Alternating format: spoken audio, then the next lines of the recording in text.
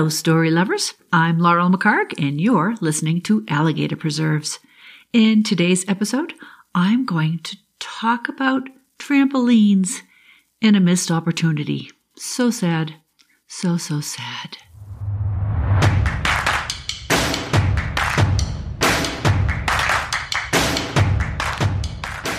Welcome to Alligator Preserves, a weekly podcast about revealing yourself through storytelling, story reading, and story writing, but probably not story arithmetic because that's not a thing.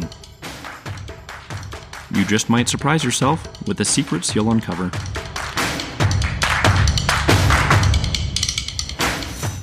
My story today is about an experience I had visiting my son down at the University of New Mexico. And the story I wrote about it is called No Trampoline Tonight.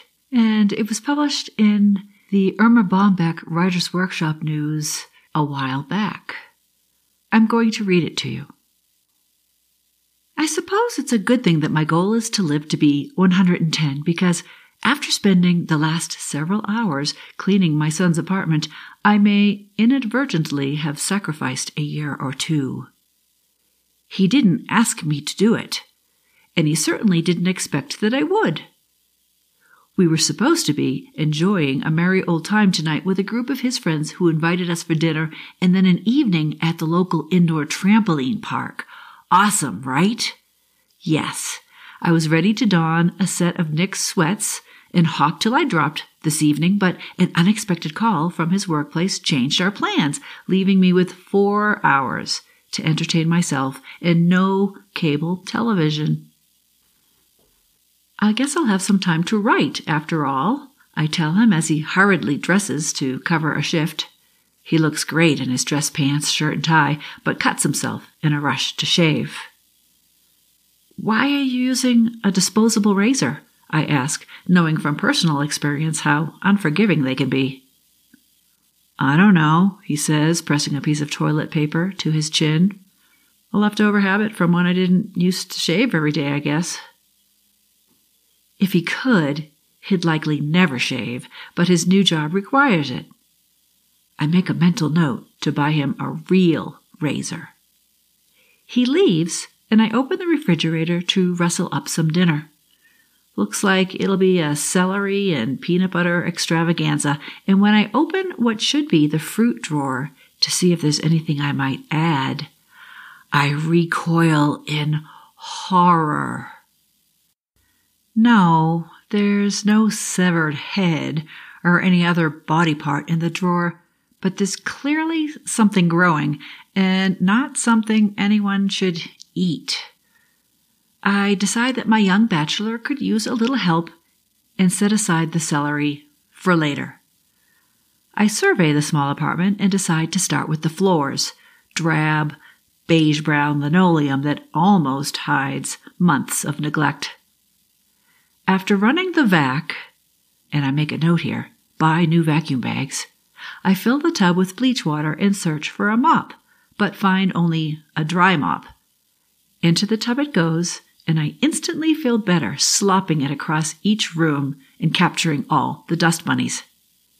The color of the tub water when I rinse the mop makes me think that I should repeat what I've done several times, but my time is limited and there's much still to do, like clean the tub, which is blooming both black and an unnatural pink, and the toilet, which rocks when you sit on it.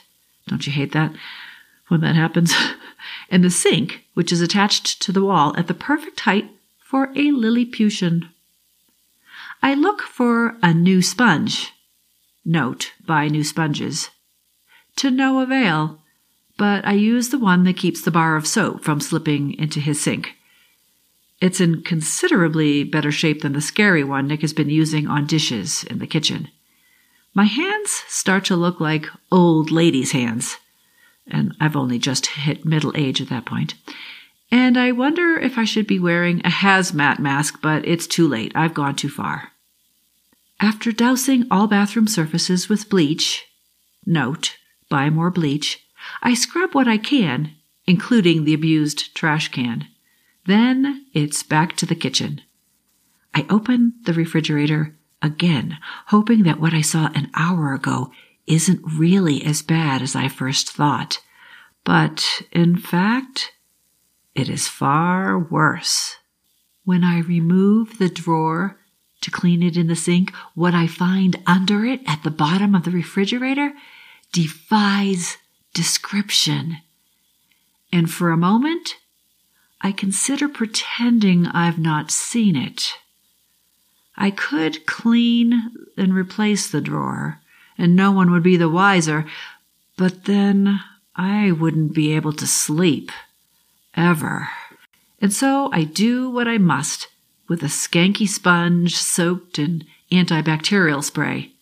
Note, buy more antibacterial spray.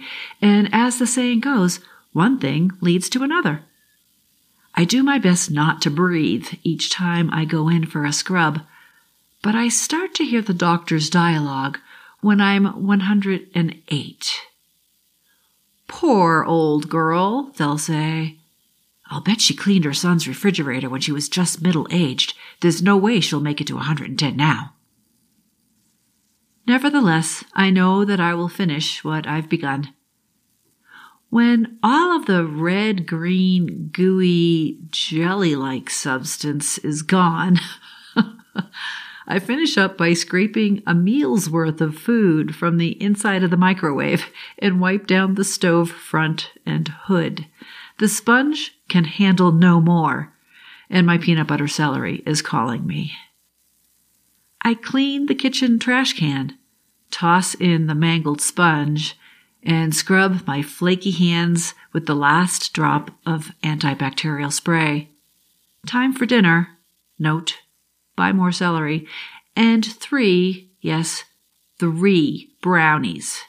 Hey, I'm only going to live to be 108 now, so I might as well enjoy every moment. Nick returns shortly after 10 p.m., and I note a brief expression of concern on his face. He senses that something is different, but cannot put his finger on it. Wow, I normally just carry the whole trash can to the dumpster. You were brave to pull out that flimsy bag, he tells me when he sees the overfull bag by the front door. I tell him just how brave I've been. Thanks, Mom, he tells me. And I know that we will both sleep well tonight.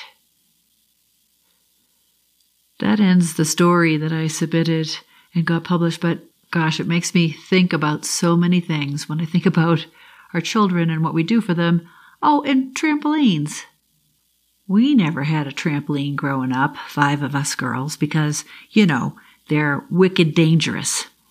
I grew up in the South Shore, Boston, as some of you know already, and everything was wicked. Wicked dangerous, wicked pissa, wicked cool, wicked everything. But trampolines, wicked dangerous. And so there was no way we were going to have one. I remember my first time on a trampoline was at West Point during physical education. Everyone had to do certain moves on the trampoline, and they were generally hard to perform without getting whiplash at least once. So I do believe that there's an element of danger, but I think about cleaning Nick's apartment, which again, as I mentioned, he didn't ask me to do. I didn't have to do it. I could have just let it be, but I really couldn't. But I do remember growing up, always having to share a bedroom with a sister with 5 of us. And my side of the room was always a disaster.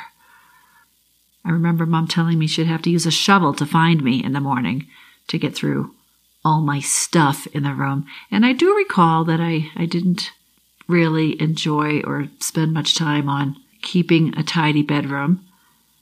Now, after all, I knew it wasn't mine.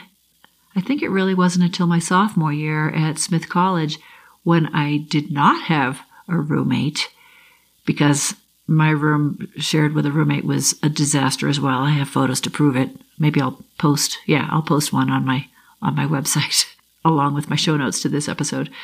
When I was a sophomore, I had my own room, and it wasn't until then that I really felt a sense of ownership for my property and my space. I remember decorating it the way I wanted to, and it was my space, and I felt proud of it. So I think that's just a thing. Then, of course, I went to West Point and had no choice of having a messy room. There was no way I could have a messy room there. But I think there is something to be said for a sense of ownership and having pride in what you own, and maybe not necessarily feeling that same sense if you're in a shared space.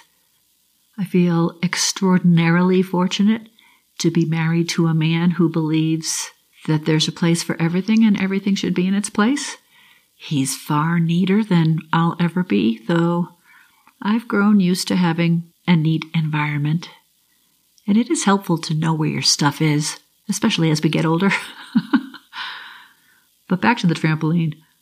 I was really looking forward to going to that trampoline park because that would have been a blasty blast. But growing up, there was always that fear of danger, right? So my youngest sister, Carol, she and her husband had a large trampoline for their 3 sons in their backyard. And I remember jumping on it with Nick when he was quite young. There's a picture there also that you've got to see of me jumping on the trampoline in a skirt. And there's something about both the fear of the experience being wicked dangerous and the exhilaration of flying in the air. And I've always had this desire to fly. And it's so exhilarating. Oh my goodness. If you've never had a flying dream, think about it. Think about flying before you go to bed at night, if you ever dream at all. Someday, I hope, maybe we'll figure out how to harness our energy. And maybe not physically be able to leap out of a window and fly, but maybe experience it in different ways. For now, maybe go into a trampoline park or go into one of those flight simulators where they stick you in a suit and blow air at you. I haven't done that yet, but I think that's on my to-do list. It would be a new experience, and I am all about new experiences because I think through new experiences we grow and learn. And maybe I'll have Nick set up an appointment for the 2 of us to go flying someday. Why not? You can find today's show notes with links and photos, and there will be a photo of me on a trampoline and me in a messy room at Smith College. Go to my website at leadvillelaurel.com. And if you enjoyed this and other episodes, please subscribe to Alligator Preserves on iTunes, Stitcher, or wherever you get your podcasts, and tell your friends about it, please. I hope you'll help support Alligator Preserves on Patreon. Check out the rewards you'll receive at patreon.com/Alligator Preserves. And join me next time when I'll talk about something completely different. Until then, beware of old jams in your refrigerator covered in fuzz. Bye. Alligator Preserves is hosted and produced by Laurel McHargue, with technical support provided by her husband, Mike McHargue. Follow her on her website at leadvillelaurel.com, where she writes about life, real and imagined. If you enjoyed this podcast, you might enjoy her books. Find her work at amazon.com.